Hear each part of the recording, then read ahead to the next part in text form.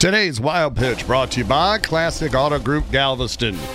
The first ever Major League Baseball game played with no fans in attendance happened Wednesday between the Orioles and the White Sox. A game won by the Orioles 8-2 in empty Camden Yards. Of course, this is all a result of the riots and the violence going on in Baltimore, so they just played in front of nobody. And it was a weird game because the players played it as if it was a regular game. One player was signing fake autographs to imaginary fans. They tossed the ball into the stands when they went in the dugout to nobody. They even had a seventh-inning stretch.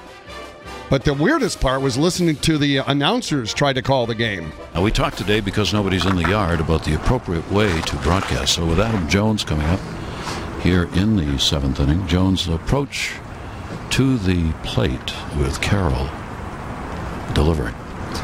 Jones will whack the son of a gun to center field. That's very deep. It's deep, and it's off the base of the wall. He will head to second base. Adam Jones has a double, and that green jacket is well within reach, Jim.